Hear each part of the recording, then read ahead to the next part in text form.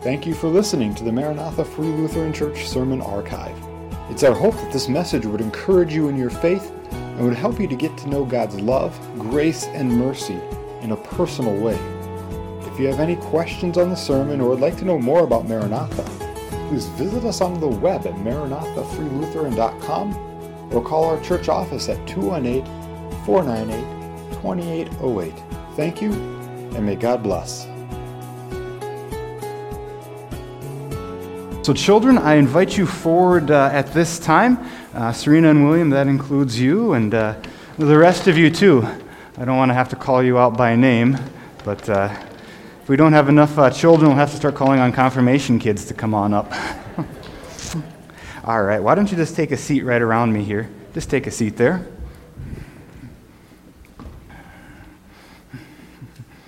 Oh, man. Oh, all right. I drank a lot of coffee this morning, but I'm also very, very thirsty. And I have in here some water, all right? That look okay? Does that look okay to drink? Should I drink this? Yeah? Oh, that's refreshing. Anybody else want some? No? Well, that's good because I don't want to share my germs with you anyway in here. So, and in here I have another jar. And the water looks a little bit different, doesn't it? What's wrong with this water in here? Yeah, what's wrong? Just shout it out. What's wrong? It's not clean at all. No, you're right. I've got some leftover food that I found on the floor of our dining room, and some orange peels and some dirt. Do you know how hard it was to find dirt now? It actually wasn't too hard. We had a pile outside. But all of that is put in there. Now, let me ask, which one of these would you rather drink? That is wise. I don't think there'd be anybody in their right mind who would drink this, would you? Would you, Jed, go drink the Buffalo River water if you had perfectly good tap water in your house? No, you're crazy, but not even you would do that, right? In the Bible, God says that his people have given up this good water that he provides for the nasty, dirty, broken water and broken cisterns and things like this. And God's people, spiritually, were doing that. They were giving up good, living water, fresh, clean water, and drinking nasty, ugly, dirty, old stuff. And so as we go through our sermon today, I want you to be listening for the prophet Jeremiah and what he says to God's people and how they've kind of abandoned him and left good stuff for the dirty stuff. All right, you can return to your seats. Sorry I didn't have anything for you like candy. Next time I will, okay?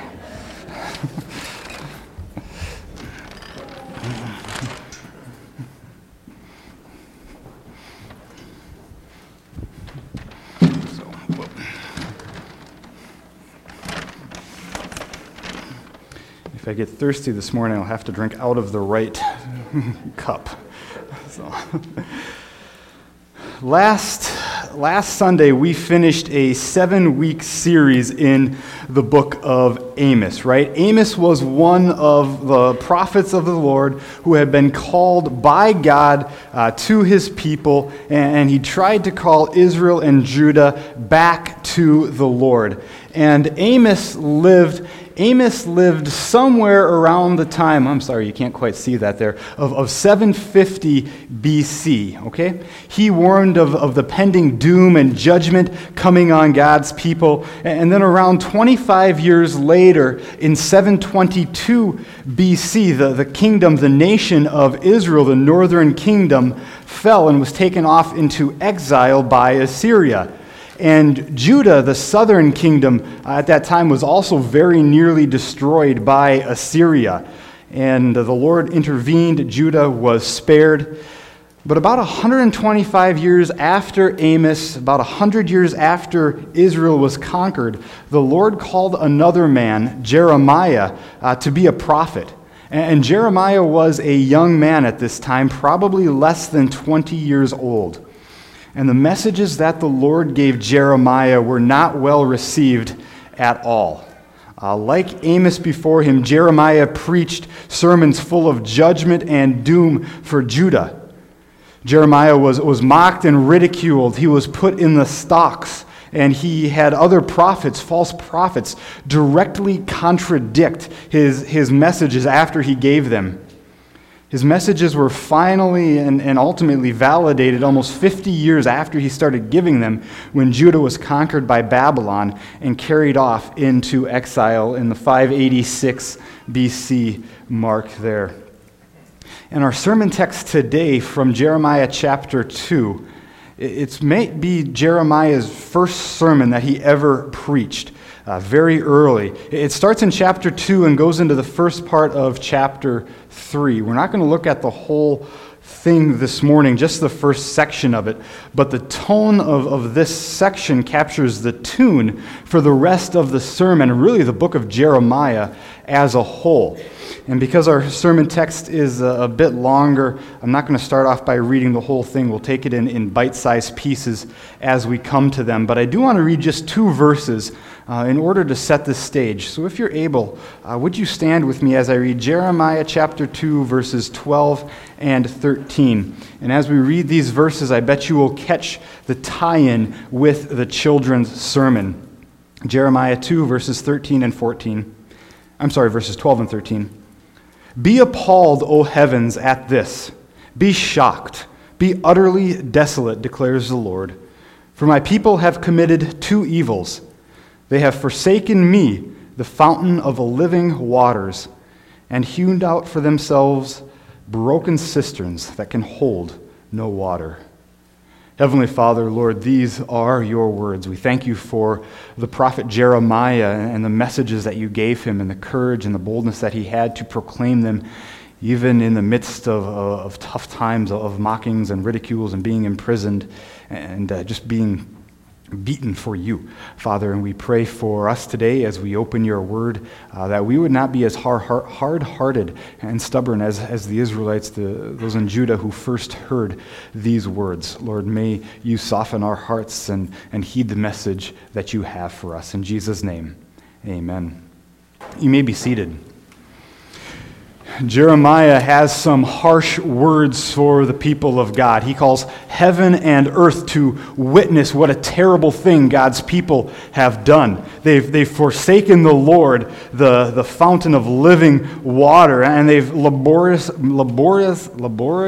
can't say that word right now, laboriously, there we go, dug broken cisterns that can't hold water. But before we dive into the living waters and before we turn our noses up at the contents of the broken cistern, verse 13, we need to back up a little bit and listen to the full indictment that Jeremiah and ultimately the Lord has against Judah. And the first indictment is found in verses 1 through 8 of Jeremiah chapter 2. In these verses, Jeremiah tells us that the Lord's love for Judah is reciprocated by Judah's faithlessness towards him. And as I read, listen for what God's love for his people is compared to. Listen to these verses. The word of the Lord came to me, saying, Go and proclaim in the hearing of Jerusalem, Thus says the Lord, I remember the devotion of your youth, your love as a bride, how you followed me in the wilderness, in a land not sown. Israel was holy to the Lord, the first fruits of his harvest. All who ate of it incurred guilt, and disaster came upon them, declares the Lord. Hear the word of the Lord, O house of Jacob, and all the clans of the house of Israel. Thus says the Lord, What wrong did your fathers find in me, that they went far from me, and went after worthlessness, and became worthless? Did they not say, Where is the Lord who brought us up from the land of Egypt, who led us in the wilderness, in the land of deserts and pits, in a land of drought and deep darkness, in a land that none passes through, where no man dwells? So I brought you into a plentiful land to enjoy its fruits and its good things. But when you came in, you defiled my land. You made my heritage an abomination. The priests did not say, Where is the Lord? Those who handle the law did not know me. The shepherds transgressed against me. The prophets prophesied by Baal, and they went after things that do not profit. Did you catch what God's love for his people is compared to in the beginning of those verses? Yeah, God's love for his people is compared to the love between a bride and a groom. A bride and a groom. And Jeremiah gives a bit of a history in these verses, reminding them of God's love for them and their love for God when their love was still in that honeymoon phase, in that honeymoon stage. Israel, from the time of Abraham, Isaac, Jacob, Joseph, and on down, Israel was the Lord's chosen people. They were his bride. And they were chosen not because of any greatness or goodness found in them, but simply because of the mercy of God. And Paul makes that abundantly clear in Romans 9. Israel was chosen to be the people through whom the Messiah, the Christ, would come. Israel was to be a light and a witness for the Lord, a mirror reflecting God's love to the world. They were his chosen people. And as his chosen people, the Lord promised to be with Israel through every storm they encountered. They were with him as they were slaves in Egypt. He was with them as he led them out of Egypt through the plagues and the miraculous parting of the Red Sea where they crossed through on dry ground, right? The Lord was with them when they wandered in the wilderness. He was with them as they entered the promised land. He was with them as first the judges and later on the kings governed his people. He was with them even as foreign nations like Assyria and Babylon and Egypt were fighting for control and world dominance. Through it all, the Lord God was with his people. But yet Israel, as a faithless bride, went their own way. Somewhere along the line, the honeymoon had ended for Israel. In every one of those instances when I mentioned that the Lord went with Israel and displayed his love to Israel, in every one of those instances, Israel wandered from the Lord. As they were slaves in Egypt, they doubted the Lord's deliverance. As they wandered in the wilderness, they grumbled against him time and time again. When they entered the promised land, they failed to follow his ways and his instructions perfectly. And when the Lord appointed again first judges and then later kings to govern and lead his people, Israel rebelled and demanded their own ways. During that time, long after the honeymoon was over, Israel faltered in their devotion to the Lord and began to worship and go after the false idols of the deities of the nations that were around them. And the Lord, through Jeremiah, asks his people a rhetorical question in verse 5. What wrong did your fathers find in me that they went far from me? It's as if the Lord is saying, what did I do wrong? Where have I gone wrong? Tell me, what more could I have done for you? I have done everything. I've bent over backwards for you, and yet you have still abandoned me. Here he's inviting a conversation and a discussion on how he has failed them.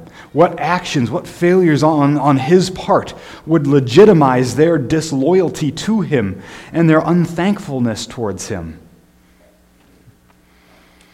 Jeremiah was living among a people who had totally alienated themselves from God. Everyone from the kings on down to the prophets, the priests, and the scribes, on down to the merchants and the peasants. Everyone had willingly alienated themselves from the Lord and had gone their own way. Israel behaved like a faithless bride who, on her wedding night, left her newly married husband for the comfort of others. And in verses 9 through 13 of this text, we see the deep depths of Judah's faithlessness. Look at these verses here. Therefore I still contend with you, declares the Lord, and with your children's children I will contend. For cross to the coasts of Cyprus and see, or send a cater and examine with care. See if there has been done such a thing. Has a nation changed its gods, even though they are no gods? But my people have changed their glory for that which does not profit. And then the words we read earlier. Be appalled, O heavens, at this. Be shocked. Be utterly desolate, declares the Lord. For my people have committed two evils. They have forsaken me, the fountain of living waters, and hewed out for themselves broken cisterns that can hold no water. In that first section of chapter 2, the Lord chastises his wayward people for being faithless towards him by going their own way and following after worthless gods. And in this second section, the Lord tells of the deep depths of Judah's faithlessness, and he brings his case, his legal case, to their attention. And the word that the Lord uses in verse 9 to describe his struggle with his people is the word contend. And oftentimes in the Old Testament, that word is translated as quarrel or grumble. It was used to describe Israel's grumbling and complaining against the Lord. And here in Jeremiah 2, it's used in much more of a legal sense as the Lord God, like a lawyer, lays out the evidence piece by piece, bit by bit, contending with Israel, presenting the case of Israel's unfaithfulness to the Lord. One commentator, a man named Philip Ryken, said that it's almost as if in these verses the Lord God is serving his people with divorce papers. This, however, Ryken says, is not a no-fault divorce or a divorce simply because of irreconcilable differences. God has legitimate grounds for these papers. What wrongs did you find in me, the Lord says. Despite all that the Lord had done for them, the Lord had been faithful to them, but they had been faithless towards the Lord. It's almost as if the Lord is saying, it's not me, this is all you. And their faithlessness was so complete that they abandoned the Lord. Listen to this charge, this bit of evidence that's been brought in the courts here. Jeremiah 2, the first part of verse 10. Cross to the coast of Cyprus and see, or send to Kedar and examine with care. And here the Lord is inviting his people to look all around, from the island of Cyprus in the west to Kedar, the home of the Bedouin tribes in the Arabian desert in the east. Look around the world and check this out. See if this has ever happened before. See if there's been such a thing, he says. Has a nation changed its gods, even though there are no gods? In Jeremiah's day, many of the nations followed very pantheistic religions, right? They worshipped a multitude of gods and deities. Israel was unique in that it was monotheistic. They worshipped the one true God, not a plethora of minor deities. And often in these polytheistic religions, the deities would go through some sort of internal power struggle and be re-ranked according to the current problems of the world, and then would be worshipped in accordance with that. But very rarely would a nation outrightly or completely abandon the worship of the one deity or another. But Israel and Judah, my people, the Lord says, are guilty of just that. My people, he says, have changed their glory, capital G glory, me. My people have changed their glory for that which does not profit. The Lord's people, the one whom he chose to bring the Messiah to the world through, the ones he brought up and redeemed from Egypt, the ones he protected and defended in the wilderness and brought them safely into the promised land. The Lord's people were wholly unfaithful to him, and they had abandoned him by worshiping other gods and deities that were not real. They don't profit you anything.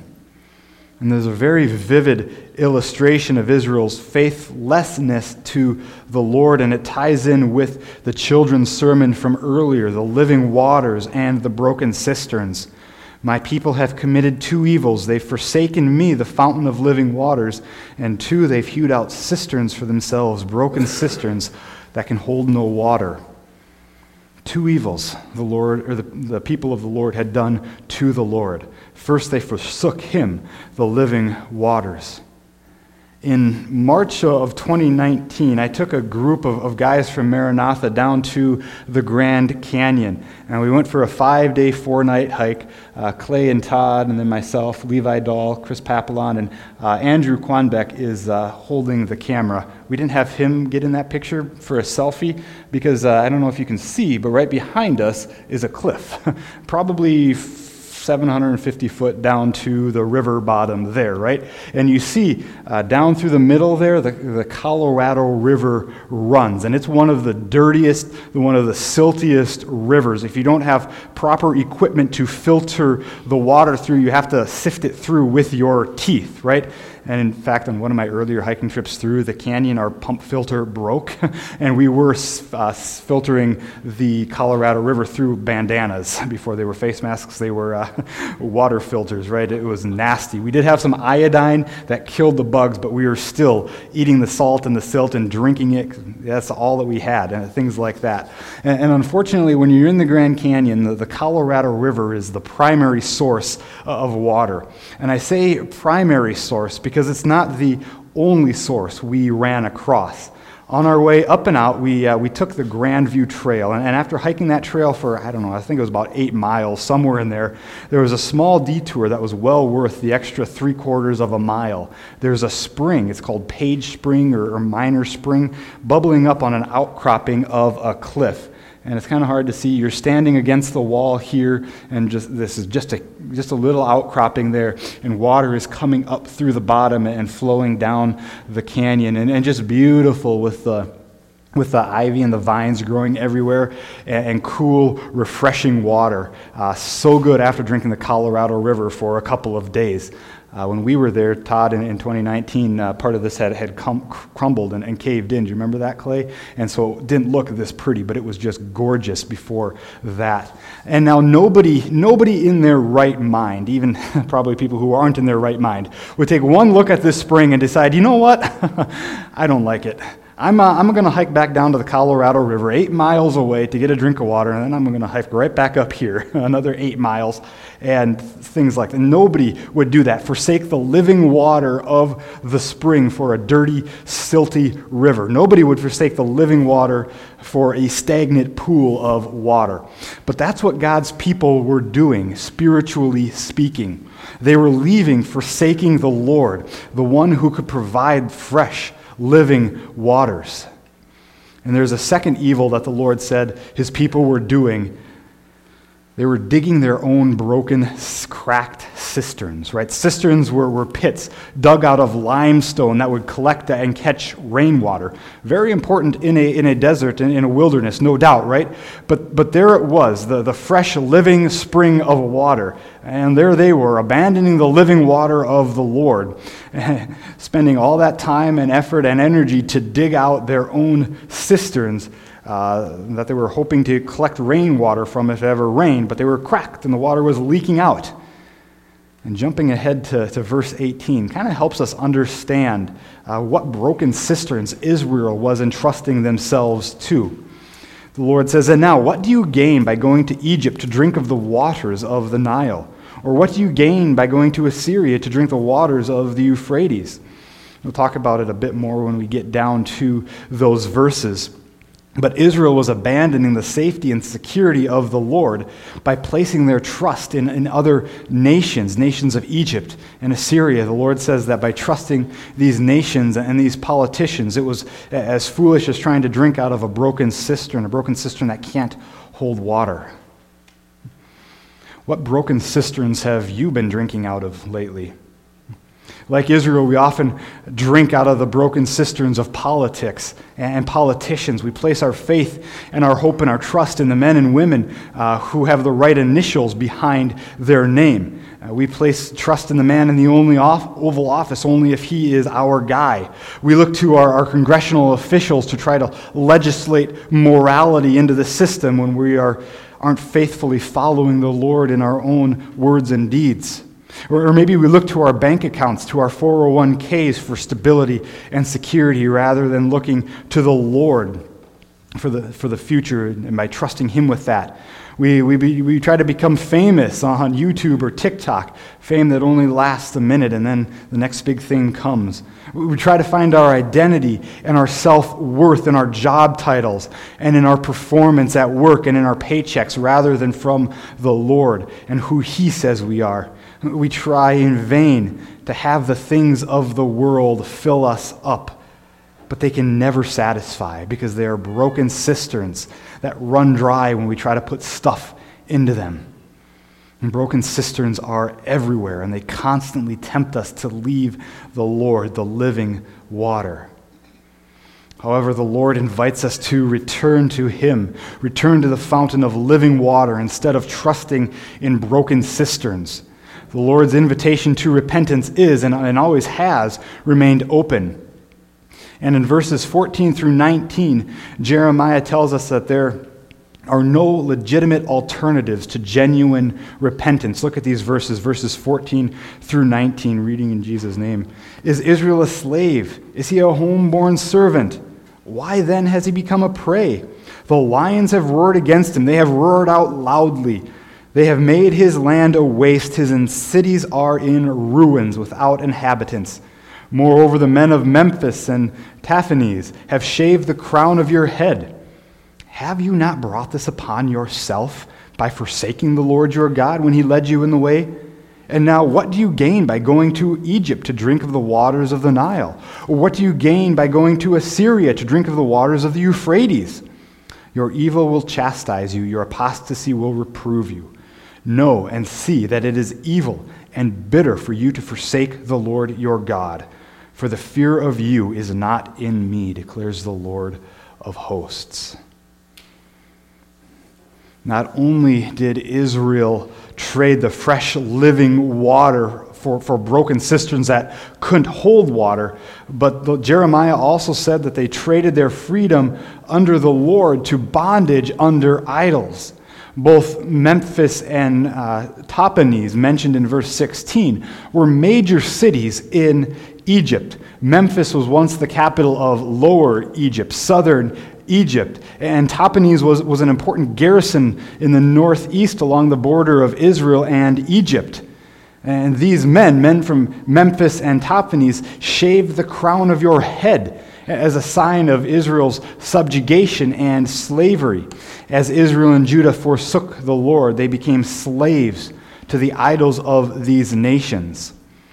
And with all of this, there are some huge geopolitical ramifications and implications here for Israel and Judah. Remembering the context that Jeremiah is speaking into is helpful.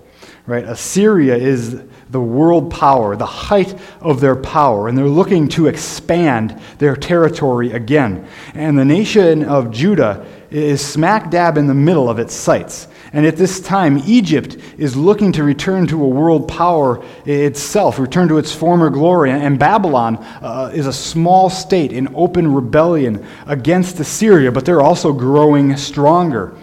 And many who lived in Judah, including King Hezekiah, wanted to form alliances with Babylon to ward off any Assyrian aggression. And others in Judah thought that they should throw their lot in with Egypt and hope for the best. Or some just said, you know what, let's give up. Let's bow to the inevitable. Let's become Assyrians.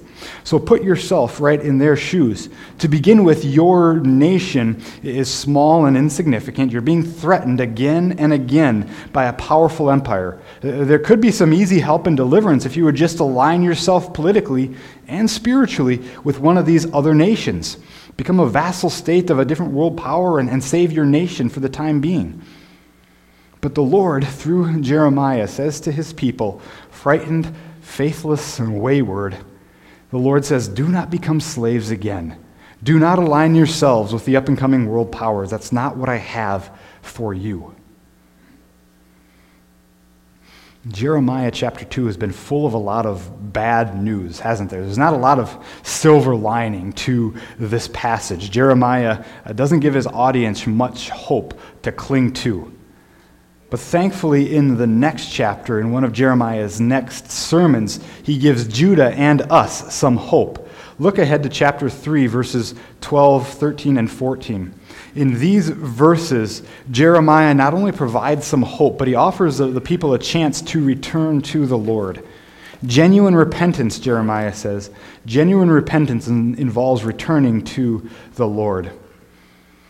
Go and proclaim these words to the north and say, return, faithless Israel, declares the Lord. I will not look on you in anger, for I am merciful, declares the Lord. I will not be angry forever. Only acknowledge your guilt, that you rebelled against the Lord your God and scattered your favors among foreigners under every green tree, and that you have not obeyed my voice, declares the Lord. Return, O faithless children, declares the Lord, for I am your master. I will take you from one city and from two from a family, and I will bring you to Zion. Finally, there are some words of hope in the midst of this doom and gloom. Yes, the Lord says judgment is coming, but there can be mercy and grace and forgiveness for all those who return to me. The Lord God is full of mercy for the broken. He willingly extended it to Israel and to Judah, his wayward, unfaithful bride. And he willingly extends it to you today too. Maybe you spent a lifetime trying to find satisfaction in yourself with stale, impure water found in broken cisterns. Money, power, fame, possessions, but none of it has satisfied you. They leave you empty continually and thirsty, only wanting more. But to you, his wayward children, the Lord continues to extend his mercy and his grace and his forgiveness. He continually invites you to repent from your sinful ways and to return to him. And for you, there is mercy and grace and forgiveness found in the cross of Jesus. His death on the cross in your place and on your behalf brings God's grace down from heaven to earth and right into your very soul. Oh, that you would repent of your sins today and return to him. He is merciful. He is gracious, even to the worst of sinners. His love is limitless. Jesus is, as he told the Samaritan woman, he is the one who can satisfy, who can give living water. He is the only one in whom we can find true purpose and meaning and joy and satisfaction. And I don't know what broken cisterns you've been trying to find your satisfaction, your fulfillment in, your job, your grades in school, your popularity, the people that you put around you, the money that you saved or invested, the car you drive, the toys you have, whatever the case may be, right? Broken cisterns are everywhere, and they can never fully satisfy. Instead, find yourself at the spring of living water, Jesus Christ, and drink of his love, his grace, his mercy. He loves you, and he gave himself for you. Amen. Would you pray with me? Heavenly Father, we thank you for your grace and your mercy and your forgiveness in our lives. Thank you for how you demonstrated your love for us by sending us your Son, our Savior, Jesus. And we pray, Lord, that we would abandon the broken cisterns that we've been trying to find joy and fulfillment and satisfaction in our lives in, Lord, and return to you, the only one who can provide satisfaction and fulfillment and joy. It's in Jesus' name we pray. Amen.